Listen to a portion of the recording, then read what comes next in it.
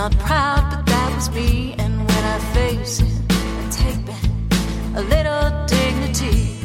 Not looking for excuses. I just want to be free from the power weakness had on me.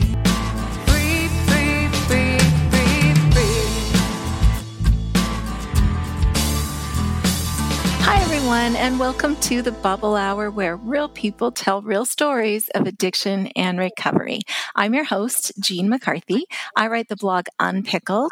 I've been telling my story of life after alcohol since my first day of recovery in 2011. I tell my stories there, and I invite you to share your stories here. Now, before we meet my guest, I just want to give you a quick reminder to go to your favorite ebook application, be it Apple, Kobo, or Kindle, and check out the UnPickled Holiday Survival Guide, which is about staying alcohol-free during the holiday season. So as I record this in mid-October, we are just past Thanksgiving here in Canada. I know in the US, you are headed into Thanksgiving. So this stretch of the year from now right through until New Year's can be really tough for people in recovery. It is never too early to start planning ahead. Chances are this year, with the COVID pandemic in full swing, we won't be doing as much socializing as we usually would. But I have a feeling that that which we do partake in might be largely with our family of origin and could be incredibly tense. So I hope that you take a look through that book and look at all the ways that you can support your sobriety as you go through your various obligations over the coming months. Okay, let's meet our guest. You know, I think that this might go down in history as the most repeated Bubble Hour guest ever. I'm talking today with my friend from New Zealand, Lotta Dann, also known as Mrs. D. She's here today to talk about her third book, The Wine O'Clock Myth. Now, no doubt you've read and loved her first two recovery memoirs, Mrs. D is Going Without and Mrs. D is Going Within. And with this book, she turns her gaze outward and takes on the role of alcohol in our society, how that narrative is harmful and how it needs to be challenged. Lotta Dann, welcome back to the Bubble Hour. It's so great to be here. Hello. It's nice to hear your voice. Gosh, I wish we were neighbors. Wouldn't we have fun? I know. I feel very far away. Well, you and I have a lot in common. We have a similar amount of recovery under our belts, and we both had quite high bottoms because we both recognized that we were on a similar trajectory. So for me, it was that I was drinking daily, and every time I tried to quit, which was almost every day, I ended up drinking more, which was a lot like going on a diet and gaining 10 pounds, which I'm also familiar with. For you, the thing that hit you, I believe, is that you caught yourself hiding empty bottles, and you realized that was a new stage in terms of becoming deceptive and hiding your drinking. And I think for you, that's what made you realize you were on a trajectory on the spectrum of addiction. So my question for you isn't about addiction, it's about recovery. Do you think that recovery has a trajectory? I feel like that's represented in the books that you've written, Mrs. D is Going Without, Mrs. D is Going Within, and The Wine O'Clock Myth. Does that represent your trajectory of recovery? It certainly does in terms of just looking at the alcohol. So the first memoir was all about how I was, going in that first year of taking the alcohol away. And that's a very similar path for many people. I mean, everyone's story is different, but there's similar things we go through, just learning how to deal with cravings, learning how to socialize, learning how to, just not drink, literally not drink every day. And then the second memoir is about me needing to, develop emotional coping mechanisms that I never had because I used to drink alcohol every day. And this third book is about, as you say, more of the wider picture of alcohol in our society. So yeah, my books, cover that focus, just looking at the alcohol, but my recovery is far more than that now. And it gets deeper and richer and in some ways easier and in some ways more complicated the longer I am sober. And so now yes, I've just written a book all about alcohol, but actually in my personal life, I'm not dealing with that stuff anymore. I'm dealing with other stuff. I'm dealing with other behaviors that aren't perhaps healthy all the time, other ways to look after myself, because things that worked for me 3 or 4 years ago might not work anymore, and I need to develop and keep an eye on new tools that I have to, put in my life to stay well. So it's such a rich, ever changing process. I love it, but it is gritty at times, as you probably know as well. Does that surprise you? Yes and no. I mean, no, it doesn't anymore, because I'm used to being sober, and I'm used to life tripping you up and needing to constantly, things aren't smooth all the time, and things happen sometimes that you can't even predict.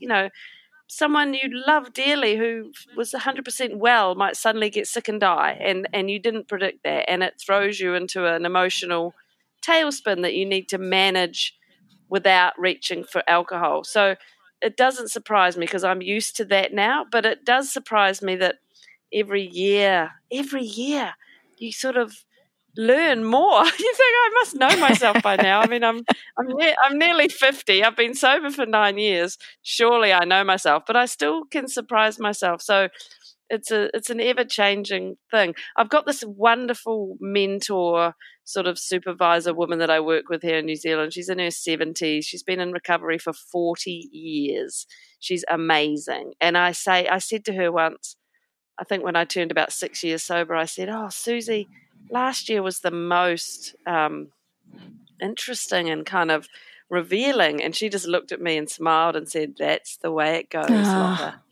Like every year is that." And I was like, "All right, okay." We were talking just before I hit the record button. We were talking about the book of poetry that I released earlier this year. And one of the poems that I wrote about was the way that we're like shedding a skin every few years, and we get to kind of dance around in it. But then, something new just keeps surfacing, and that no matter how old we get, I mean, hopefully we keep doing this until we are vibrant old ladies that aren't afraid to just keep learning about ourselves and not stuck in our ways. Like, I feel like that's the most youthful, dynamic thing we can hope for ourselves.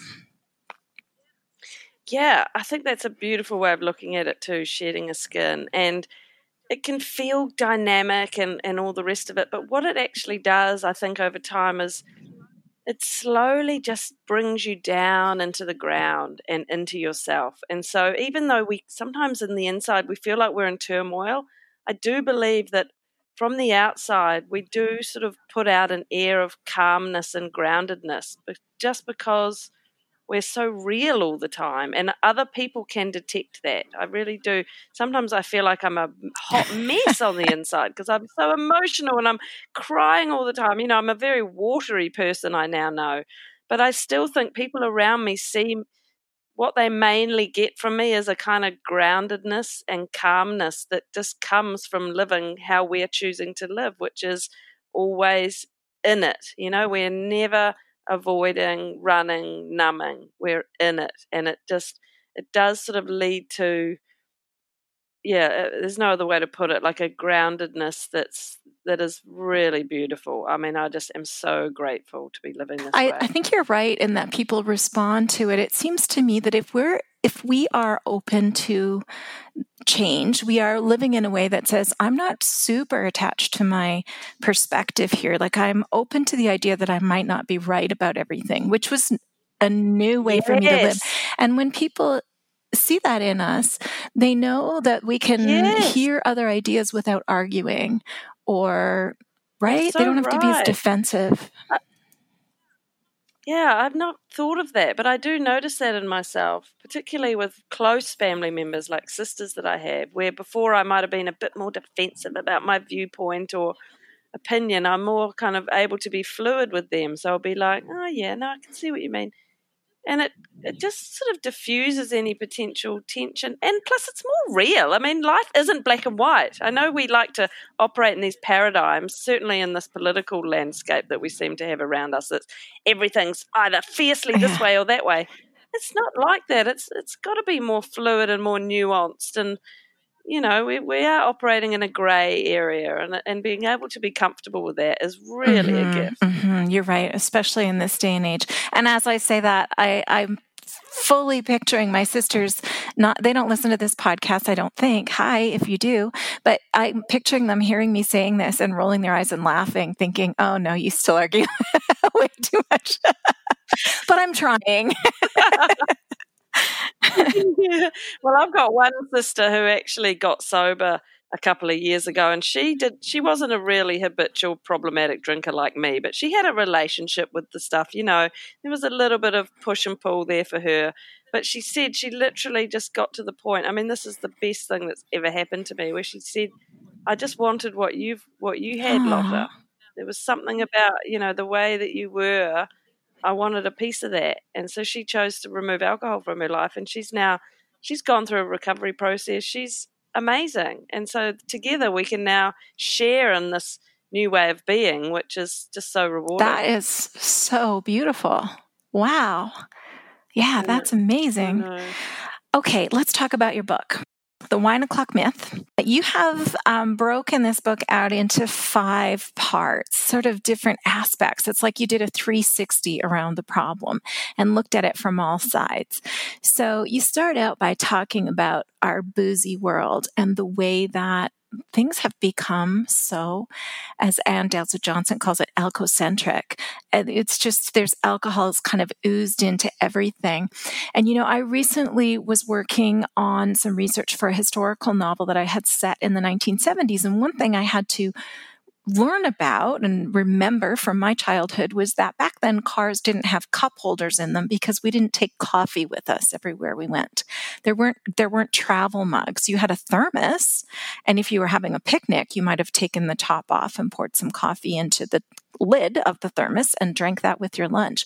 But we didn't walk around with a cup of coffee in our hands the way that we do now. And so coffee has kind of moved into all aspects of our life in a way that we don't even think about now. And all of a sudden, as you point out, something similar is happening with wine now, that it's popping up in yoga classes. It's in movie theaters when we go to the movies, and at the hairdressers. It's everywhere. How did we get here? How did this happen?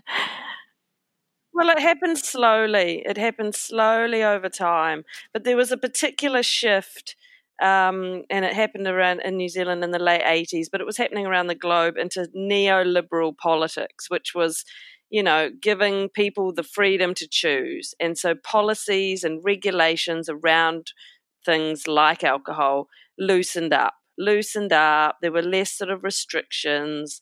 Things, it was available in more places, more marketing was allowed, and it's like a drip, drip, drip of a tap. Slowly things loosened and loosened to where we're in crazy land right now. It is so liberalized, and we have lost sight of the fact that this is an addictive drug. And by the way, it causes cancer. So we're in this weird situation where we've got this product which is everywhere being touted as a good thing outwardly, and yet the truth of it is far from that, and it's a disconnect. So my big overall argument with this book is alcohol's not going anywhere, and nor should it. People can choose to do what they want, but we need an environment that is more reflective of the caution that needs to be taken, because the problem with the environment we've got now, where it's just everywhere, I mean literally everywhere, is that it isolates people who are struggling. So they feel they're weak, they're bad, they're broken, and they hide, and then they don't reach out for help. And that is the big issue I have. And it's so funny because when we're drinking, often it's because we're alone and we're lonely and we're kind of longing for connection or longing to numb our loneliness, and then the booze ends up isolating us even more. Yeah, and we've also allowed our thinking to be really fixed in this mindset that alcohol is a good treat or reward for being a hardworking woman or man, but obviously I focus on women with this book. That it's the perfect reward for ourselves. It's self-care almost. It's a good thing. And this is flawed thinking. If you really drill down into it, it's not a good treat or reward. It gives you an instant dopamine hit, but then it depresses you because it's a depressant, right? It depresses the central nervous system and does nothing to actually nourish you, make you feel good, ground you, all that stuff we were just talking about, what we get now we're sober. So it's a massive mind shift that we have to have collectively as a community of humans, that hang on a minute, this isn't the truth we're telling ourselves. And a big finger needs to be pointed at the marketing that's about to a go big on, middle finger? They can say what they want. Oh, yeah. I'm doing that right now in my living room in New Zealand. Up you, industry. Well, we're going to get to that in a minute, but let's talk about this idea of self-care, because we don't think of, a tanning bed as self-care. We know that that's super bad for us. We don't think of having a cigarette as being self-care. Do you think But we used to. We Mm-hmm. used to. Doctors used to recommend smoking, right? Smoking was attached to major sporting events. All of these glamorous people, the Marlboro Man, the lovely Virginia Slims woman, that we used to do that. But collectively, as a race, humans have realized, okay, this isn't right. I mean, we laugh about it now. And, it's a very similar thing with alcohol. So, we just have to open our eyes to Lotta, it. I 100% started smoking as a teenager because I thought it made me look older and more sophisticated. And the same with drinking. And now when I go to my mom's seniors home and I see these sweet old ladies who were glamorous martini drinking, cigarette smoking ladies in the 50s that are dragging their oxygen around with them, I'm thinking, oh boy, I'm really glad we figured out that was bad for us. So do you think we'll get there with alcohol? Do you think we'll have that? I mean, you and I are part of it, really are part of the solution. I hope I do. We're having, I really do. Yeah. I do. I have absolute faith because humans are very wonderful, clever creatures, and collectively we will wake up and we will remedy this. But I don't think, and there's, as you say, you and me and all of this, you and I have been in this recovery online space for many years now, 9 or so years. And even you and I can see in the time since we've been blogging how much it has exploded with people who are now sharing recovery-based material, promoting sobriety. There's a massive online and in the real world, presence around recovery, but it's still kind of niche. It hasn't filtered out into the mainstream yet, but it will happen. I do have faith. I just don't know if the time is right now, but it's coming. I think there's other issues obviously to deal with, especially 2020 with the pandemic and all the rest of it. But yeah, I do think eventually, yes, there will be a time where we look back and we go, that was crazy. You could drink at the movies. You would be given a bottle of wine to your school sports coach, or the real estate agent would give you wine to congratulate you on buying a house, like just how ubiquitous it was with the whole process of living. Right. Yeah. Yeah. Hopefully we'll look back on these interviews that we've done over the years with the same way that we look at the old Virginia Slims ads in the magazines and laugh at what a silly time we lived in. And they might look back at us talking now and saying, oh, wow, those women were really, had to go online to get support because they couldn't find it in their community. They were trailblazers. Time marches on. I should note too, you mentioned the sort of the neoliberalism of having freedom of choice. And I should say that I'm in Canada, you're in New Zealand. And so we use the word liberal to talk about having freedom of choice and sort of a personal agency. A lot of our listeners are in the US, where when they talk about liberalism, they're talking about politics. So this isn't a political statement. This is more of a societal statement, right? Yeah. You have an entire section of your book that takes on big alcohol and how we are being played by the industry. So talk about that. Well, we are. We are being played. You need to know this. And, I'm sure there are very lovely people working within the liquor industry who are just, working hard to make money and pay their mortgage and raise their children. And they're really good at marketing and advertising and creative ideas and all the rest of it. But also, at the top of those industries, there've got to be some people that are knowing what they're doing is morally ambiguous, to say the least. But at the end of the day, they're an industry that they're solely interested in their bottom lines, which is making money, selling a product. Let's sell this product as much as we can. And so that's what they do. And they do it by targeting us very well. I mean, they know how to do overt but also subliminal messaging. They've got social media, which is just ripe for the picking. I mean, a lot of the alcohol memes that swirl around Facebook and the like, for women especially, those jokey, cartoony memes of, women holding massive wine glasses, or the little cartoon images where they're talking about, needing it to deal with their kids. And a lot of that stuff is generated by the liquor industry, I've been told, by experts in Scotland. We are a massive market for them. We've got money to spend. We do the household shopping. We are emotional, gloriously emotional creatures, and they just play on us. They prey on us. They tell us their product is going to make our lives better.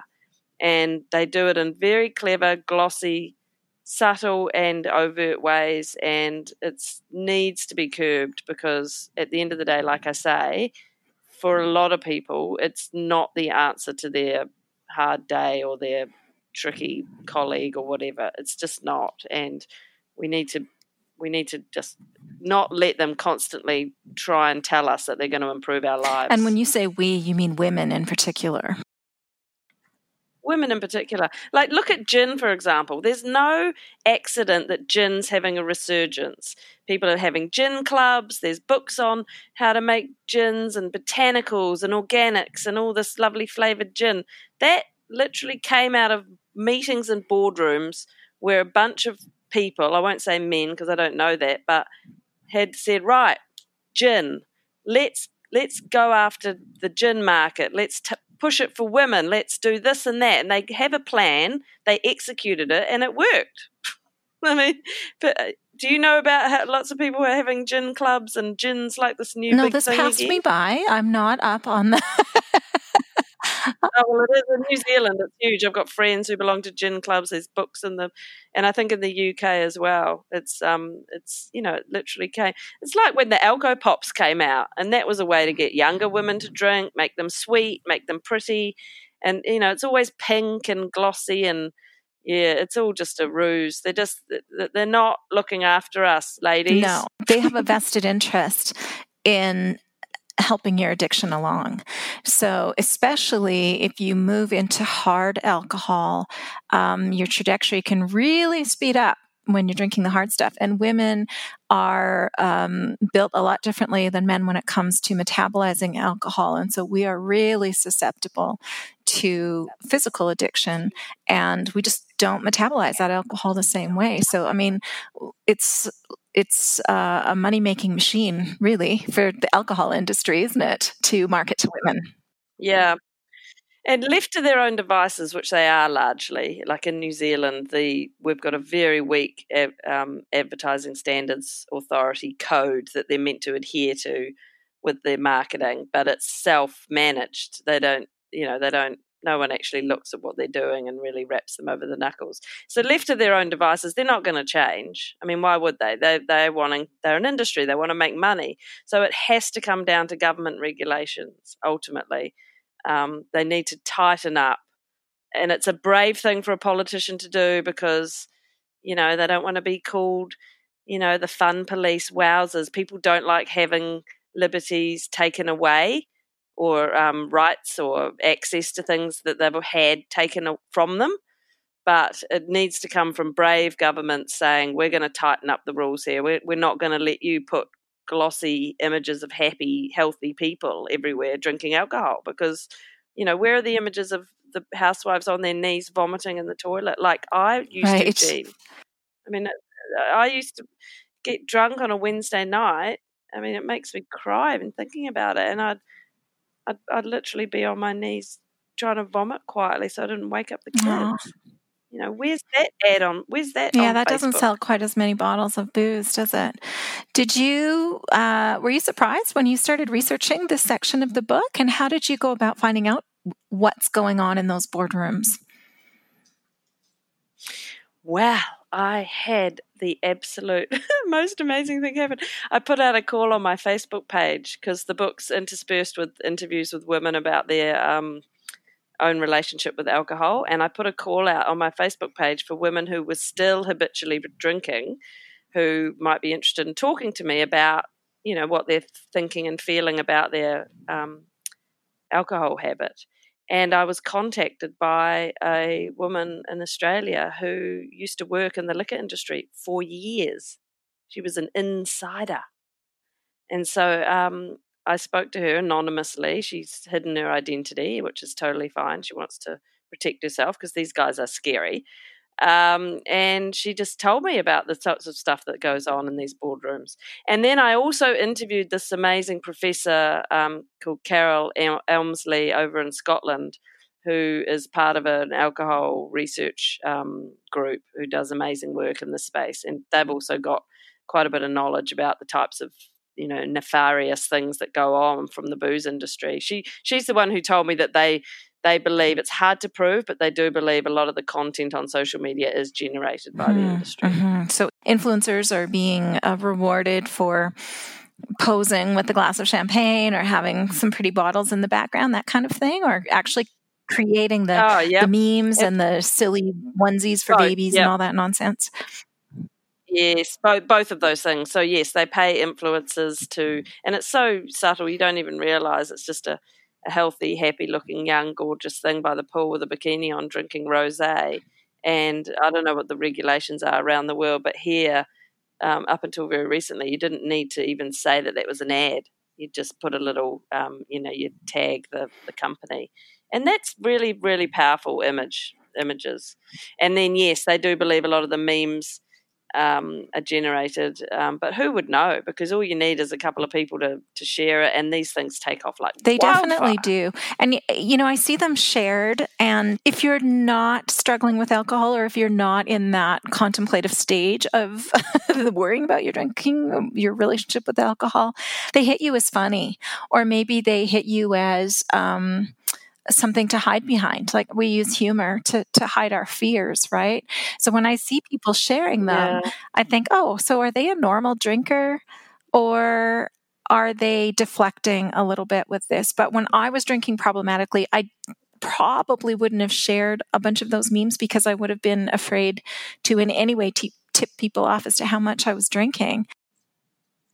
You probably had a little worried inner dialogue at that point that you were conscious enough to not want to promote your drinking, if you know what I mean? Yeah, I think so. Although, who knows? I mean, it's easy to think I know what I do, but definitely it's interesting when you see it and you're outside of it and you're like, wow, that's weird that you find that funny. Like, I find that sad. I know, but then some of the people sharing it, they're not actually happy, and they want to project an image of fun, and maybe they're feeling quite like we know that a lot of what is portrayed on social media isn't real and doesn't. It's not even that it's lies; it just doesn't always show the whole truth.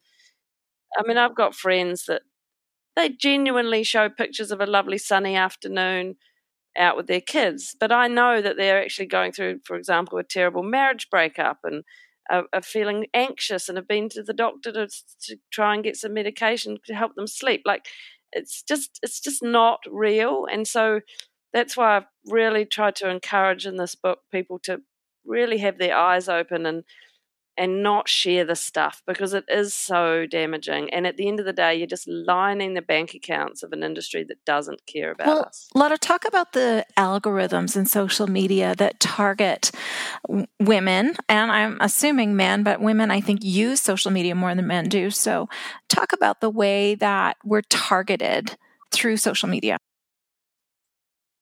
Well, all you have to do is click on a page or like a post that maybe talks about, let's say, menopause or a hot flush, something that's a little bit indicative of your age and your gender and where you're at in your life. There will be a liquor company that has used the algorithms to target anyone who likes that kind of material, so that you then see their advert in your feed. So they can specify to Facebook, if anyone likes any material about, hormone replacement therapy or menopause, we want to hit those people with our ad for the sparkling wine that's going to make your life more fun. And so they can, or if you're searching on your laptop for collagen powder, and then you might search on a search engine collagen powder, and then you go to your social media on a different device, and there's an ad for collagen powder. Like that actually happened to me. Then again, liquor companies can be like, anyone who's got any connection to collagen powder, we want to hit them with our ad for this organic botanical gin.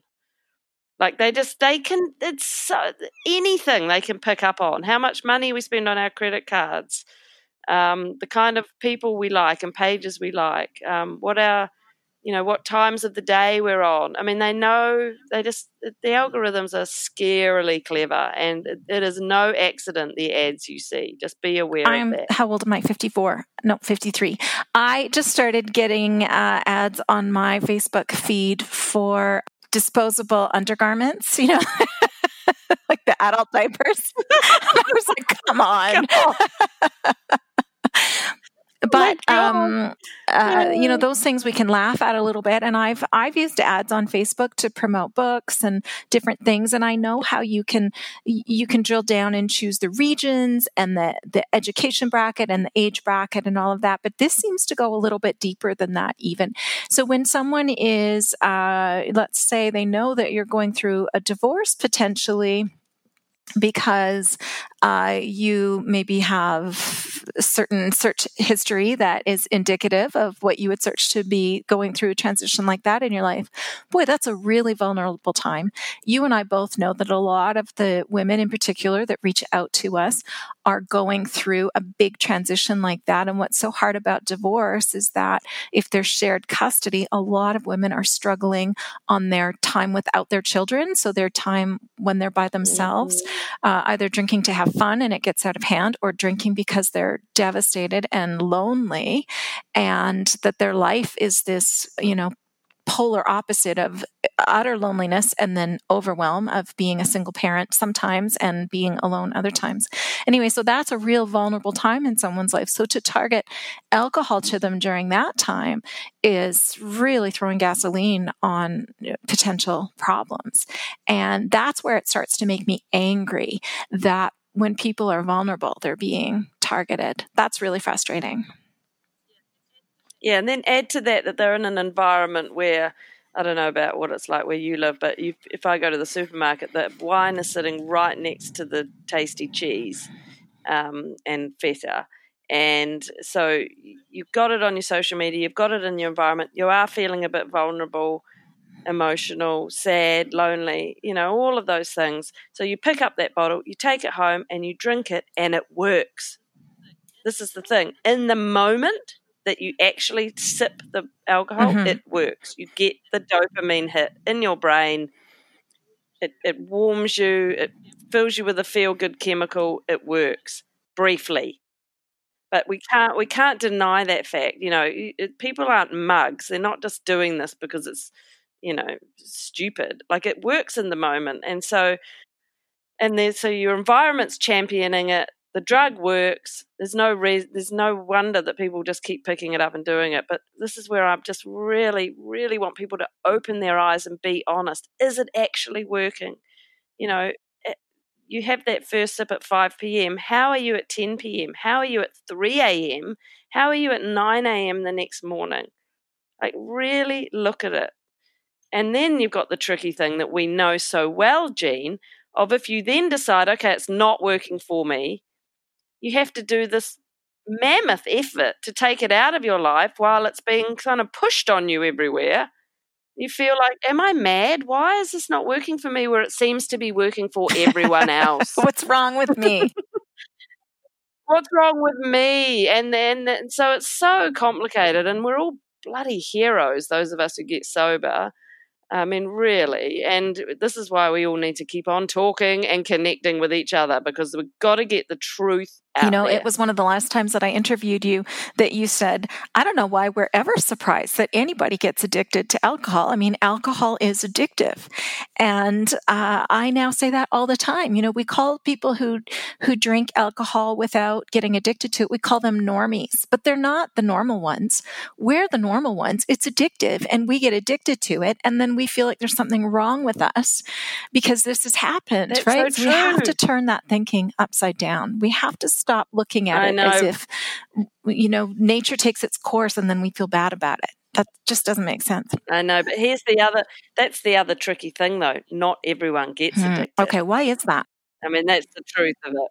Yeah, well, that's the truth of it. My husband is a casual drinker. He doesn't have the pull. He can open a bottle of wine and have a glass and leave the rest of it in the fridge for 2 weeks. I mean, who does that? Certainly not me. Why is that? Well, this is the curious thing about addiction. It's very, very common, but it doesn't happen to everyone. And there's no clear reason why that is. The experts will tell you that the addiction is a mixture of psychological, social, and physical things, right? And it can be a bit of a mystery sometimes. There's a lot of pointers for things like childhood trauma. There's a lot of pointers to things like learned behavior. There's a lot of pointers that are environmental, a whole bunch of factors that could go into why I got addicted and my husband didn't. But the bottom line is some people don't, which is why I'm always saying alcohol doesn't need to go away. I mean, it's not going to ever go away, but at least we have to acknowledge many people get addicted for whatever reason. So we need an environment that makes it easier for them to put their hand up and also stops the lies that this product is harmless, because it isn't. Lotta, have you had any pushback from big alcohol, from the alcohol industry for speaking out in this way? Do you know what? I wish I had, because it would have meant the books had a bigger impact. You're ready for it. I was sort of nervous, thinking they're going to come for me, but the book hasn't, changed the world, sadly. I think it's going to be a slow burner, this book. It did well in New Zealand, where it was released a few months back. It went on the bestseller list for a couple of weeks. It's bubbled away. Congratulations. Yeah, but it hasn't sort of been a, wow, this book, everyone must read it, so I don't think they're terribly worried about me. They've probably got an eye on me, but I'm pretty small fry in general. So no, I haven't experienced any pushback.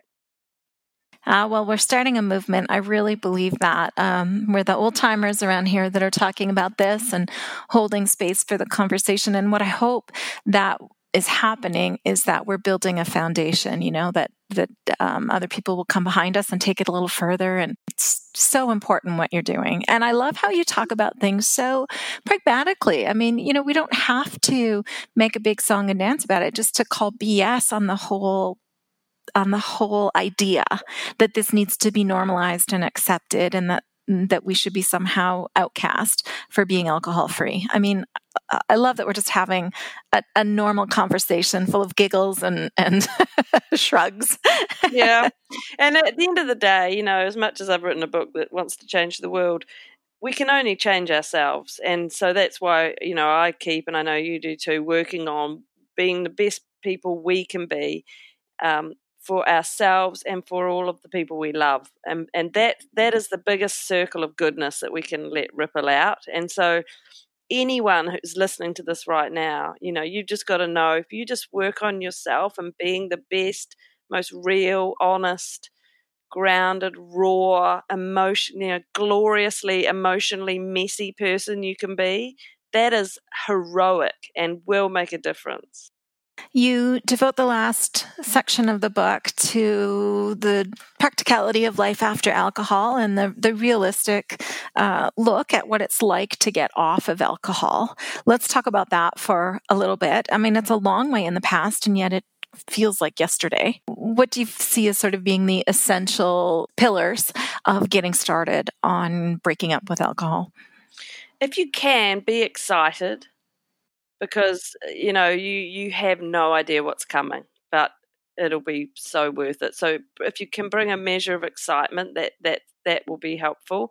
And also a real sort of attitude of open curiosity, because you're going to learn I mean, I had discoveries about myself that I had no idea about. And that's what I loved about recovery early on, was when I realized, hang on a minute, I'm not just learning how to not drink. I'm actually learning how to be emotional, because I've been avoiding emotion my whole life, and particularly sadness. I was running a mile from sadness. And once I figured out that's what it was all about, that's where it got really interesting for me. And that interest has kept me going. So as much as possible, bring that sort of open, excited, curious energy, and then just strap in, because you're in for a bumpy ride.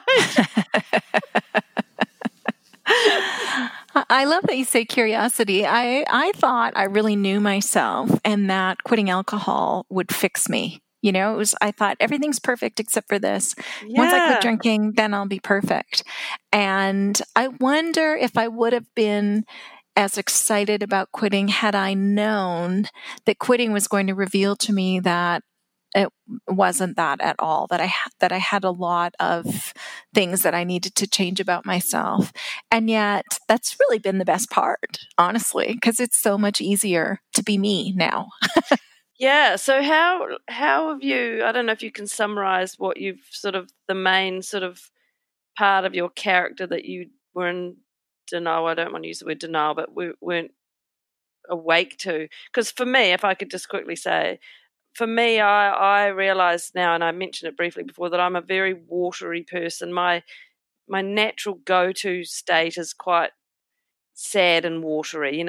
If something happens that's hurtful, I don't harden with anger. I soften and kind of go, and I cry all the time. And this is the part of me that I was avoiding my whole life. And it's taken me a good 9 years to really realize this and embrace it and love it. I mean, I used to say sadness was my least favorite emotion, but now when I feel sad, I feel so tender towards myself. It's actually lovely. Oh, that's so nice. So wait, did you have shame around that? Were you raised to think that crying was bad or weak? Yes, that, but also it just so bloody uncomfortable. I just felt like I was being made to wear a hairy, scratchy suit, and I didn't want that feeling. So it was probably a bit of shame, a bit of weakness, but just mostly discomfort with it. I wanted to be fun, upbeat Lotta all the time, and I'm not there. I mean, I am, but I'm not all the time, and I've got this other side of me that I'm now so connected in with, and it's just who I am. I mean, did you have how do you feel about that part of you that you weren't sort of aware of? Yeah. Okay. So I was definitely in the hustling for my worthiness phase. I think I had a real sense of what I later learned they call imposter syndrome. Of thinking I have to somehow. I don't deserve to be here, so I have to earn my place. I have to do more than everyone else. I have to try harder than everyone else. And so what that turns a person into, and here's the irony, because you're trying to be a people pleaser, but it makes you a really annoying person because I was always doing way too much and thinking that my value as a human depended on it. And so I was really easily offended, really easily upset. It made me really quite jumpy because I felt like I had to be hyper vigilant of anyone seeing the truth of me, which is funny now. I mean, because I am on this podcast talking about my flaws all the time. Yeah. But I still, my go-to really is to sort of be untouchable. So had you known me, 10 years ago, I would walk into a room dressed to the nines. high heels, hair done, makeup perfect, and sort of gaze around the room. I see other women do this and I know exactly what they're doing, never making eye contact with anyone. But what I was really doing was trying to find my place in the room, taking the temperature of the room and trying to figure out how I could slide in without being noticed. And yet, when you walk in and you're overdressed and sort of over presenting yourself, you get noticed. So I was always in this like, oh God, people are noticing me. Oh God, what am I going to do? And then trying to sort of over make up for it. So feeling like I had to be super personable, super informed, well-spoken, over-prepared. God, how exhausting. Right? It's even just talking about it, I feel sorry for myself. Oh. And women, if you're doing that, I see you. Imagine if you'd gone to the grave like that. Yeah, it was really draining. And the other thing I did, tell me if you did this too, I said yes to everything. Can you be on this committee? Yes. In fact, I'll chair that committee. Can you help with the school bingo? Yes. In fact, I will run the bingo. No, that's not me. I was doing all of that because I couldn't say no. And also because I would get so much self-identity from doing these things. Oh, interesting. No, you see, this is I was more selfish than that when I was drinking. I was definitely looking out for myself more, and if I didn't want to, I'd be like, no, I don't want to do that. I just want to go home and have my wines. Well, it gets really hard to be doing everything when all you want to do is go home and have wine. So then that made it quite a frantic cycle because I started to really resent everything I was doing because I didn't want to do it. And also because it was making it, I was always looking at my watch. Can I get home and have that drink? So it became it was a real problem. And recovery was all about getting those things that made me uncomfortable. I had to get them out of my life. I had to resign from committees and step down from things and stop doing stuff for a while and just really figure out who I was and what I liked. And hallelujah. Yeah. And there's all those people still doing that. And this is what the greatest gift is. It's like, make yourself uncomfortable, ladies, because in doing so, you'll find out who you are.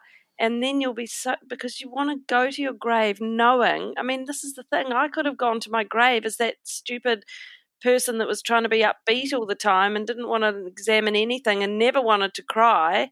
And that's not me. And now I know I'm actually living like who I am, just as you are living as who you are. And this is why sober people put out this air of groundedness, because we're getting comfortable with who we actually are.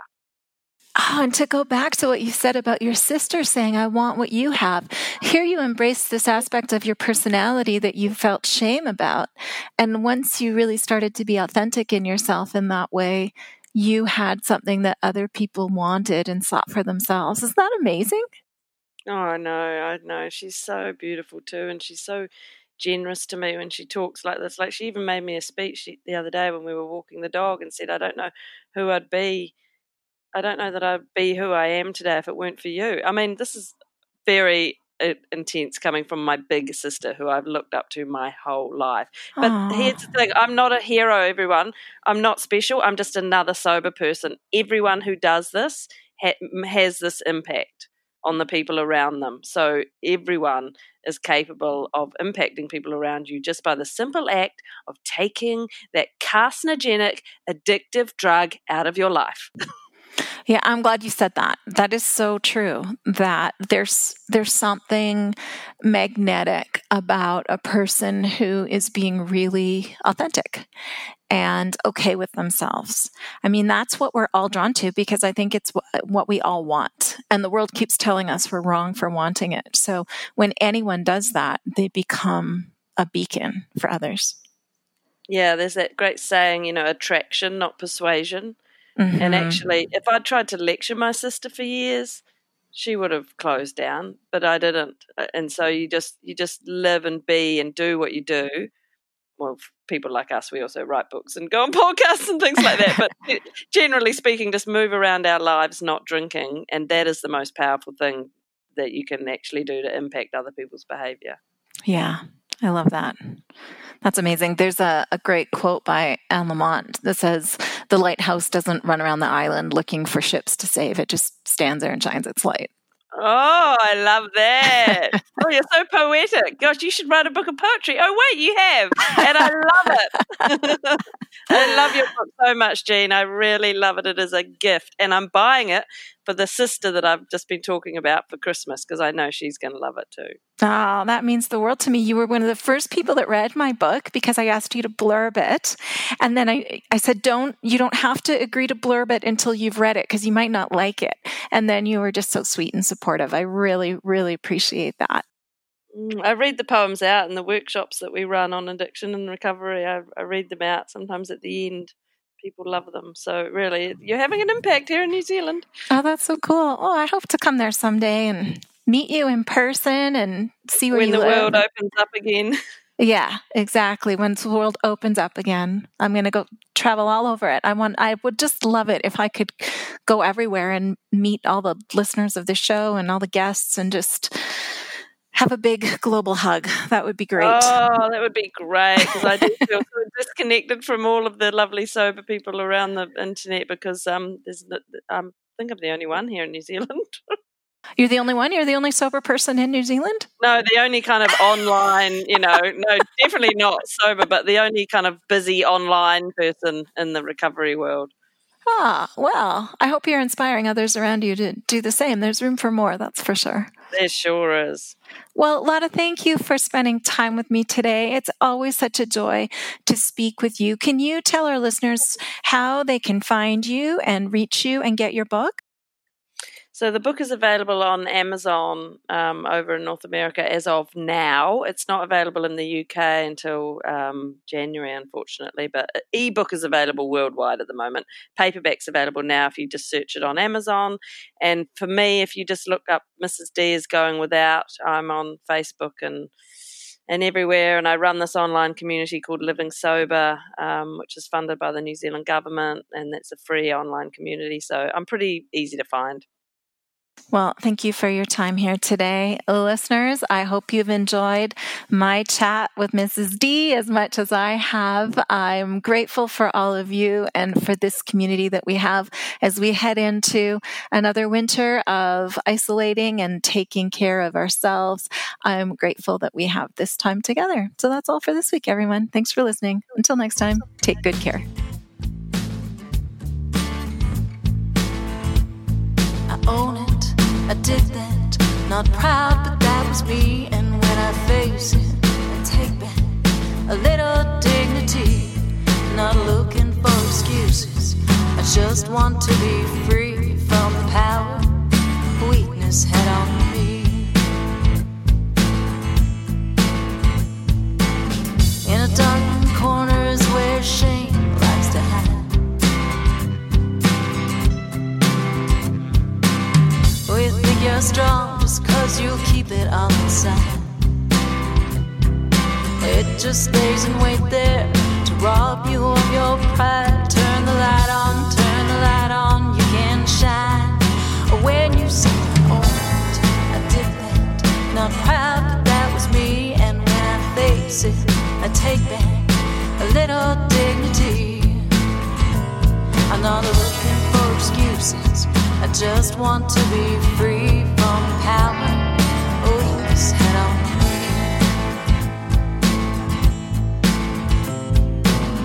You don't have to shout it out on Main Street to be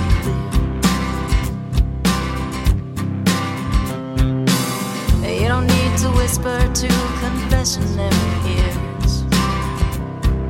The person you should talk to is looking at you in the mirror. And the one who matters most can always hear when you say, oh, I did that. Not proud, but that was me. And when I face it, I take back a little dignity. I'm not looking for excuses, I just want to be free from the power weakness had on me. When you say, oh, I did that. Not proud, but that was me. Face it, I take back a little dignity. I'm not looking for excuses, I just want to be free.